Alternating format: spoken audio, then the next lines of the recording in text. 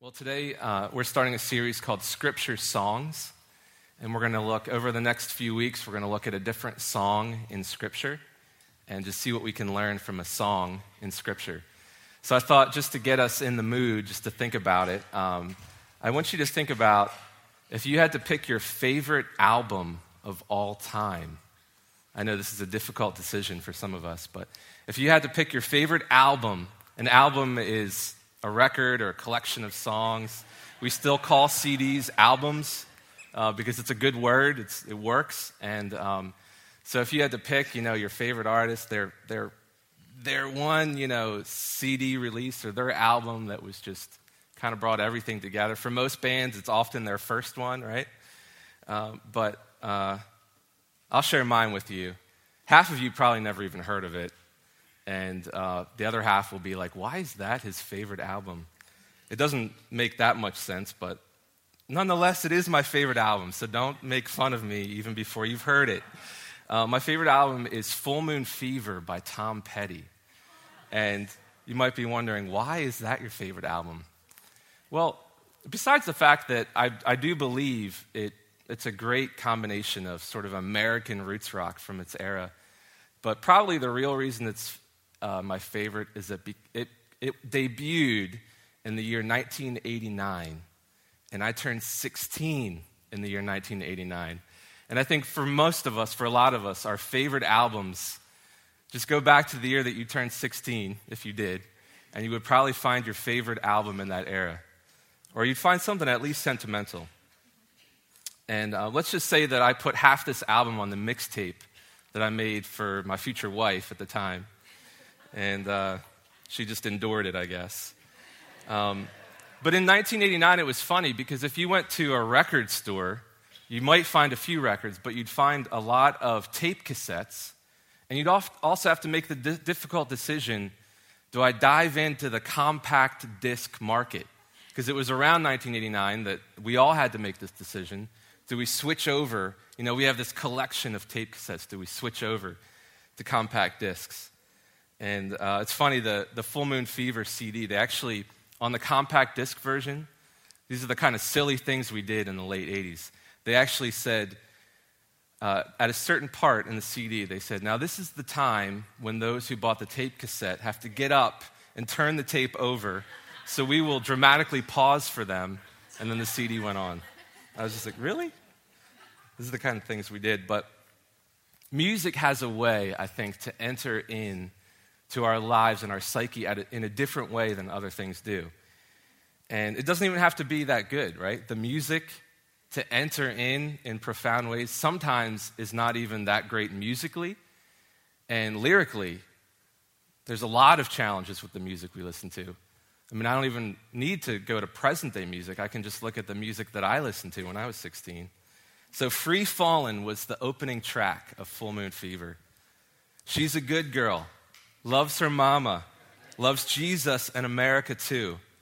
She's a good girl, crazy about Elvis, loves horses and her boyfriend too. And I'm free fallin'. Yeah, I'm free fallin'. So what makes a song really great? Obviously, it may not be the lyrics, right? But what makes a song great is subjective.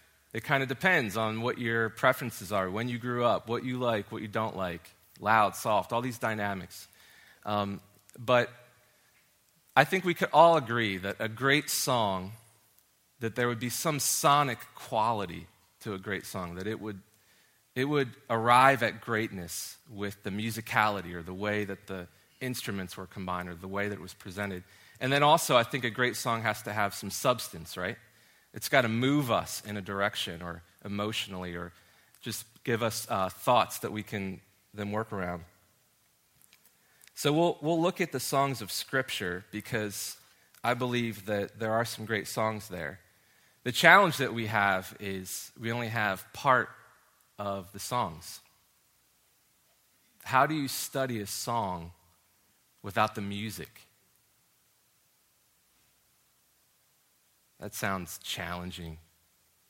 And yet we have all these songs in Scripture. Here are some of the songwriters of Scripture.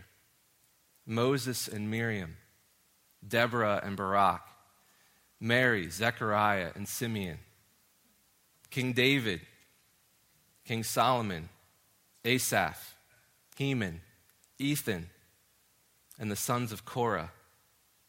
Now, the sons of Korah are interesting, and our text is going to come from a song that the sons of Korah wrote. So I want to give you a little background on the sons of Korah. We actually have to go back to Numbers. In Numbers, Aaron and Moses were asked to take a census of the early nation of Israel. And early in Numbers, in chapter 3, we hear about the sons of Levi, Gershon, Kohath, and Merari. Levi was one of the sons of Jacob, so he was one of the 12 tribes of Israel. And the tribe of Levi was given the responsibility to work alongside Moses and Aaron in caring for the temple and for at that time, the tent of meeting, and caring for the holy things of God. And not long do we find out. So Levi had his son Kohath, and in Kohath's family at the time were 8,600 boys or men who were a month or older. And they specifically, this group of people, this family line, was given the responsibility of the sanctuary and the tent of meeting. And they were given, really their mission was to care for the holy things of God. In fact, they had to be so careful that when they were moving, because remember, they were in the desert at this time, and Moses was leading the people, and they were just kind of a transient people. When they moved the tent of meeting, the Kohath family had to be sure that when they were moving the holy things of God, that they actually didn't touch them. So they covered them up. And if they accidentally touched them, they would die immediately. And this was the responsibility that this family had. But this is where it gets messy. If you go over to Numbers 16, Korah enters the scene. Now, Korah was the son of Izhar, who was the son of Kohath, who was the son of Levi. So Korah, if you do the math, is Levi's great-grandson. So Korah is the great-grandson of Levi, this great tribal leader of the nation, or the tribe of the Levites. And Korah, he gathers some of the Reubenites, and he gathers just this mob of men, and they approach Moses, and he says to Moses, "Moses, you've gone too far. Why do you set yourselves above the people?" Now, we know from the Old Testament that whenever anyone says anything to Moses, it can be kind of dangerous for them. But Korah, he gathered some of the Reubenites, and he approaches Moses, and he criticizes his leadership. And I love Moses' response. It says that immediately he falls face down. And I feel like he's fallen face down before the Lord, just realizing what's happening and maybe looking inwardly first. But then he stands up and he says, "You know what? It's on. Tomorrow morning, we're all going to meet right here. We're going to meet before the Lord. All 250 of us. We're going to present ourselves before the Lord, and we're just going to see what happens." And it's a really interesting story of how, once again, Moses is interacting with the Lord and interceding for the people. And the Lord does show up that day. He shows up with fire, and he opens up the earth, and he consumes Korah and all the men that were with him. And we might think, well, there you go. That's the end of the sons of Korah. But no, it's interesting. In Numbers 26, it specifically says that the line of Korah did not die out. And then if we fast forward 400 years, and we hear in the book of Chronicles that under the Davidic kingdom, King David, he appoints the sons of Korah to a special purpose. I love this in 1 Chronicles chapter 6. 400 years later, after Korah was devoured by the Lord, look at the responsibility that King David gives the sons of Korah in the responsibility before the Lord. He says, "The sons of Korah were among the men whom David put in charge of the service of song in the house of the Lord, after the ark rested there. They ministered with song before the tabernacle until Solomon built the house of the Lord in Jerusalem." So here we are, and it's the time where they have the tabernacle now. The temple hasn't been built yet by Solomon. but the sons of Korah are responsible for the songs. So what does that mean? I mean, even if the story ended right here with the sons of Korah, there would be a little bit of redemption going on. Korah rose up, and yet his line was preserved. And now these men are called the sons of Korah. They're not called the sons of Kohath. They're not called the sons of Levi. They're called the sons of Korah. And it's here that we find that the sons of Korah were amazing songwriters. We have about 14 of their songs recorded in the Psalms. And they were keepers of the songs of Israel. So listen to some of the lyrics that they've penned from Psalms. And as I read them, just kind of connect the dots with their history. These are the sons of Korah carrying Korah's name. God is our refuge and strength, a very present help in trouble. Therefore we will not fear, though the earth gives way. Be still and know that I am God. How lovely is your dwelling place, O Lord of hosts. Glorious things of you are spoken, O city of God. Better is one day in your courts than 1,000 elsewhere. I would rather be a doorkeeper in the house of my God than dwell in the tents of the wicked. And I really like this one from Psalm 45, verse 16. Your sons will take the place of their fathers. How fitting for the sons of Korah to pen this in a song. And we turn to our main text for today, Psalm 42. You can turn there. And as you turn there, I think already we've seen in the sons of Korah that the songs of Scripture are rising out from real places, real people, and real circumstances.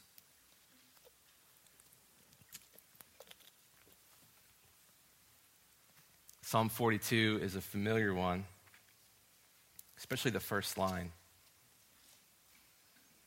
Allow me to read it for us. Psalm 42, for the director of music, a maskil of the sons of Korah. As the deer pants for streams of water, so my soul pants for you, O God.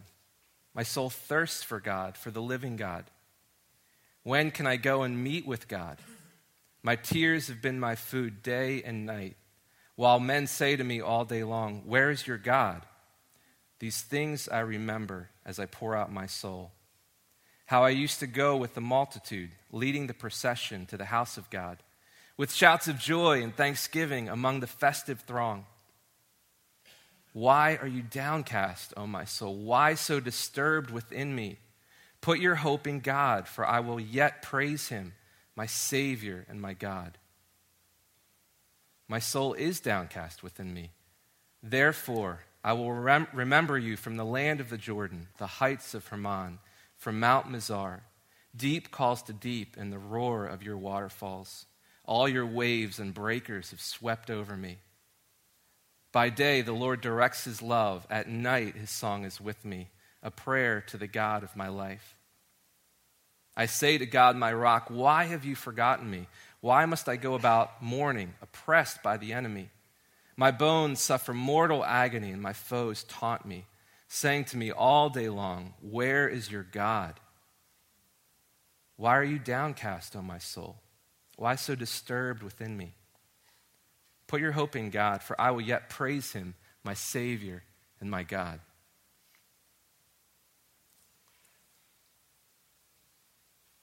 The second thing I want us to see is that in Scripture songs accomplish poetic things in our lives. They're purposed for different things than other parts of Scripture are purposed for. And though we don't have the music, we do have the lyrics. These are song lyrics. We know it's a song from the introduction for the director of music of the sons of Korah, a maskil. A maskil, we know is a musical term. I almost say we have no idea what it means. The word maskil, there's some thought that it literally means wisdom or understanding. So this psalm could be a psalm that was used to bring wisdom or understanding. But we know it's a musical term. And in fact, Psalm 43 is likely part of the same song. And it's got a 3-for-1 special in it because there's a chorus or a refrain that carries through the song. If you memorize Psalm 42, verse 5, 42, verse 11, In Psalm 43, verse 5, you can tell people you memorize 3 verses in one because they're all the same. And this is the refrain, this is the chorus that carries through the song. I want us to do our best to learn from God's scripture songs. And all we have left is the lyrics. So they're the best thing that we can look at. We can certainly write new melodies to these songs and sing them, and that's valuable. And we'll talk more about that later. But when we think about scripture songs accomplishing poetic things in our lives, I want us to talk about figures of speech, and particularly metaphors. A metaphor is a figure of speech. A metaphor compares 2 different things by calling one thing the other thing or inserting a word. Many of us know what similes are. Similes and metaphors kind of go together. They're very related. Sometimes it's even hard to tell what's a simile, what's a metaphor. I'll keep it simple. So here's the most basic approach to metaphor and simile. He runs like a cheetah. That's a simile. So whenever the word like or as, that's usually a simile. So he runs like a cheetah. That's a simile. This is a metaphor. I feel blue. I feel blue. Like I said, metaphors are built with word associations. So you can say, I feel sad, or you can say, I feel blue. And we just kind of take these in, but do you really feel blue? No, that's not a literal statement. Somehow we have associated the color blue with sadness. And these are the metaphors that we use in life. So I tried it at breakfast yesterday, just to build a couple of similes and metaphors, just to show you how easy it is. So here's one. Here's a couple. Her face was as sour as a grapefruit. Simile or metaphor? That's a simile. Her face was as sour as a grapefruit. Here's a metaphor. She gave me a grapefruit look when I told her to put her jammies on. That's a metaphor. So you can do this. You can do this at home. You don't even need to be a poet to build similes and metaphors around your life. But metaphor is one of the dominant tools that the psalm writer or the scripture songwriter would use. In fact, I heard it said that a metaphor is in every one of the 150 psalms. So that may be true, but we do know that in almost every psalm you will find a metaphor. And that would be, a good way to look at the psalms. Look for the metaphors. But what does a metaphor do? A metaphor just helps us connect things. And I want to talk a little bit about what a metaphor does in Scripture. Eugene Peterson has written a lot about the Psalms and metaphors, and he says this about metaphor in Scripture. He says, when the psalmists pray, they call up lions and snares and dirt to talk about sin, sun, and shade, and king to address God, tree and mountain and lamb to designate lives blessed by God. So we find metaphors all throughout the Psalms. But what do metaphors really do? In Scripture, oftentimes, metaphors help us take physical things we can see, and they help us see God when we look at these metaphors. And that's what this psalm does. It uses water. Water is the most common metaphor in all of Scripture. And it makes sense because water next to oxygen is what we need to survive. Besides, it's actually more necessary than food. We can certainly last much longer with water than we can just on food. In fact, Hugh Jackman, when he was filming Les Mis, he went without water for 3 days. And he lived to tell about it, but he said, I don't recommend it. But he did it so that he could film that opening scene. And going 3 days without water can make someone look distraught and someone who's in need. So 3 days without water, and we will all be almost dying of thirst.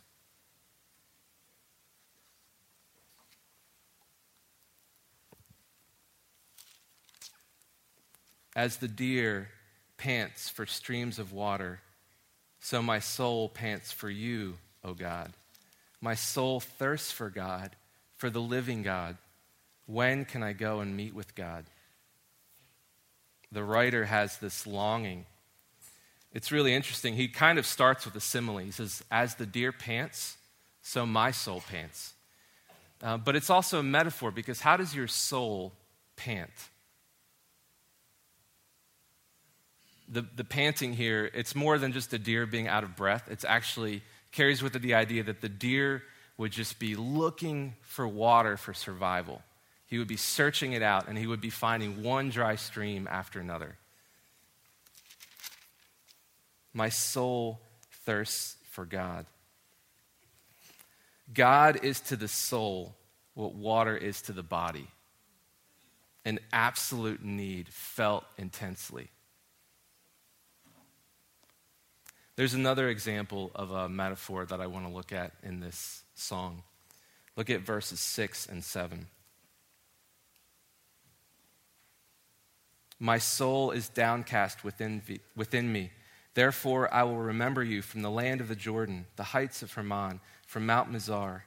Deep calls to deep in the roar of your waterfalls. All your waves and breakers have swept over me.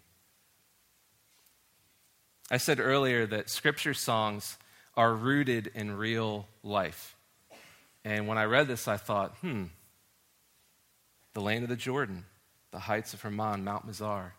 And I started to go to Google or a Bible encyclopedia to look at some maps. But then I remembered we have a missionary friend in Jordan. And so I emailed him, and I got a really cool response. His name is Barry Cordova. His brother Pat Cordova and their family used to go here. And his brother Ben Cordova is the manager of our coffee shop. Barry Cordova has been here a couple times over the last few years, just sharing about his ministry. So I emailed him and I said, can you tell me about Mount Hermon and Mount Mizar and the land of the Jordan? So he wrote me an email back. I want to read it to you. Hey, Terry, thanks for your email and blessings on your study and teaching of this encouraging psalm. The Jordan River starts not far from Mount Hermon, which is in present-day Lebanon. Mount Hermon is the highest peak in the land, often covered with snow. So that's why this area is called the land of the Jordan, because the Jordan starts from Mount Hermon. From Mount Hermon, it flows south into the north tip of the Lake of Galilee, and from the Lake of Galilee flows back into the Jordan River, continuing south into the Dead Sea. I have canoed down the North Jordan, north of the Lake of Galilee, only a few miles north.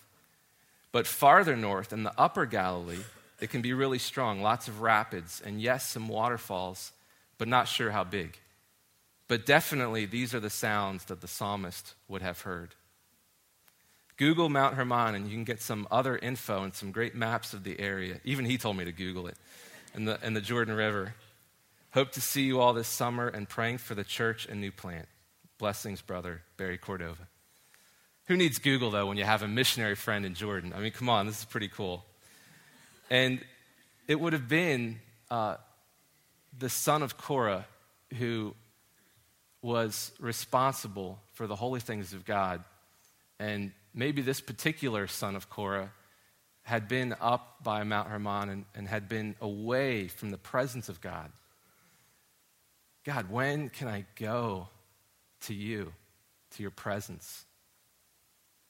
Deep calls to deep in the roar of your waterfalls. All your waves are crashing over me. Isn't it so cool how we can look at a song of Scripture and look at how it's rooted in real life? And this rooting in real life is where the metaphors are built, right? So in Scripture, when we talk about God as shepherd and mighty fortress and shield, this was in a land of shepherds and swords and fortresses. These were the items that helped them see God in his deepness. And that's what we see in this verse 7. Deep calls to deep in the roar of your waterfalls. All your waves and breakers have swept over me. This is interesting because the first word rendered deep, it means a wave or a surge. But the second word, deep, is a slightly different word. It means a sea, a vast sea, or an infinitely deep sea. And the word call that connects the two words, it means here that one wave seemed to speak to another wave. And a surge spoke to the deep sea. I love that metaphor. As deep calls to deep. In the roar of your waterfall, so your waves and your breakers crash over me. Augustine, of this longing that the writer felt, he says this: I am thirsty on my pilgrimage, parched in my running, but I will be totally satisfied when I arrive. In this metaphor, we see that the deepness of God is lined up with the deepness of our soul. And when we stop and we break down a song, some of it is lost, but the lyrics help us kind of associate things. And it's these two metaphors, a thirsty soul and the deep things of God calling to the deepness of our souls, that are the verses. But then we have this chorus that holds the whole song together, right? Why are you downcast, soul? Why are you so disturbed? Put your hope in God, for I will yet praise him, my Savior and my God. I think Jesus loved the fact that the writer used the word Savior. In John 4, verse 14, Jesus, he goes with this metaphor of water. In fact, it was one of his favorite metaphors too. Whoever drinks the water I give him will never thirst. Indeed, the water I give him will become in him a spring of water welling up to eternal life. Jesus even inserts himself into his own metaphor, and I think he's the only one that's allowed to do this. But in John chapter 7, on the last and greatest day of the feast, Jesus stood and he said in a loud voice, if anyone is thirsty, let him come to me and drink. Whoever believes in me, as the scripture has said, streams of living water will flow from within him. Jesus is the living water. And that's a metaphor that's worth dying for. And it's something that it's one of the ways that we connect with our Savior.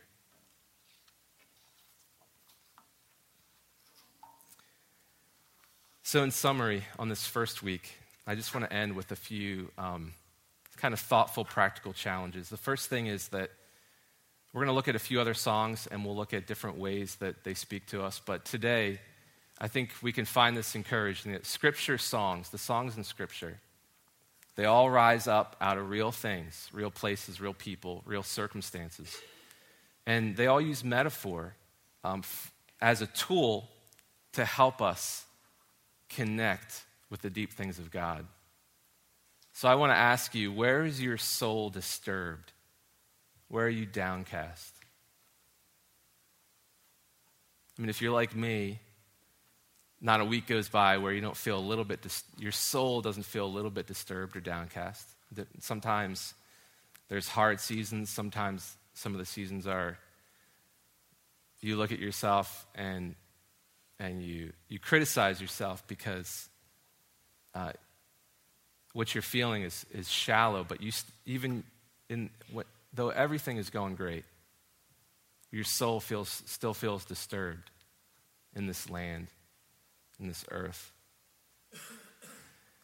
So I want to challenge you to do what the songwriter did here.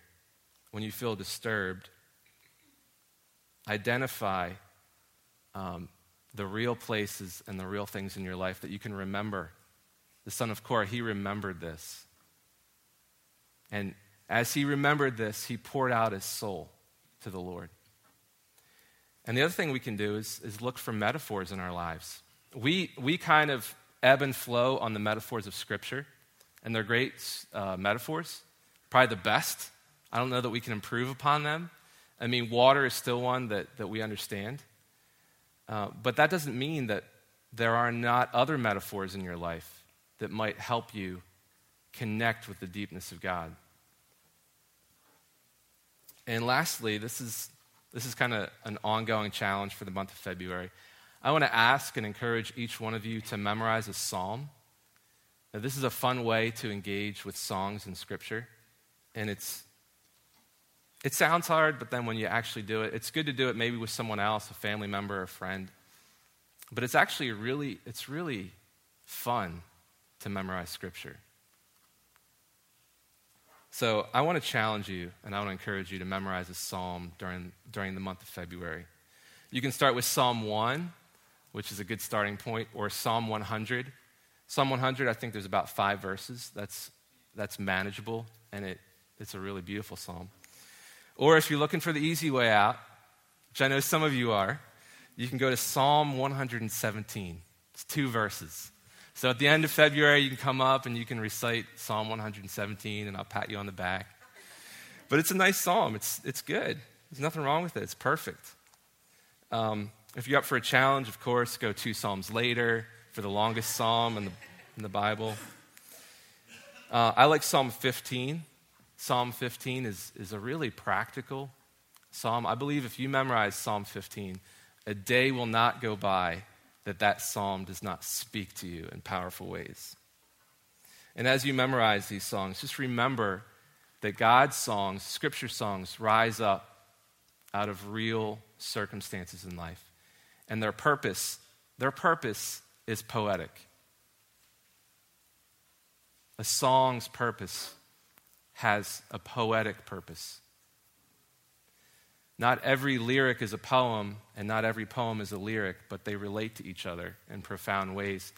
And then the song leaves the page, and it starts to mess with sound waves in the air, and it's pretty mysterious. But we do have the song lyrics. We're going to close by singing a song called I Lift My Hands, and it actually pulls a few thoughts from this psalm, so I thought it'd be a good place to end for us today. So why don't I close this in prayer, and we'll continue worship. Lord, we're thankful for how you speak to us through your word and through the Scripture songs of the past.